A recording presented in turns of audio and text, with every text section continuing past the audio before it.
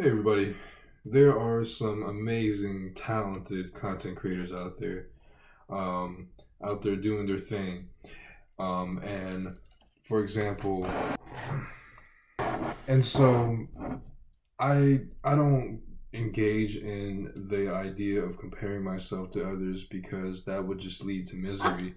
And so I narrow down the filter in the search menu and I look at locals.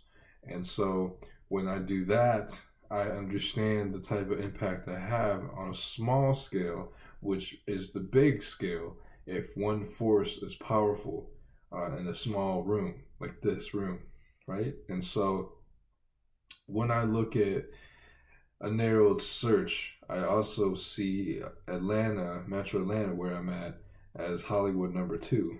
And so everybody has their own position and uniqueness. It's just who you're drawn to.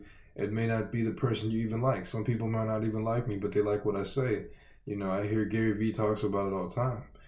In his podcast, some guy would come on and he would say, "Hey man, thanks for letting me be a part of your show and podcast. I'm not gonna lie to you.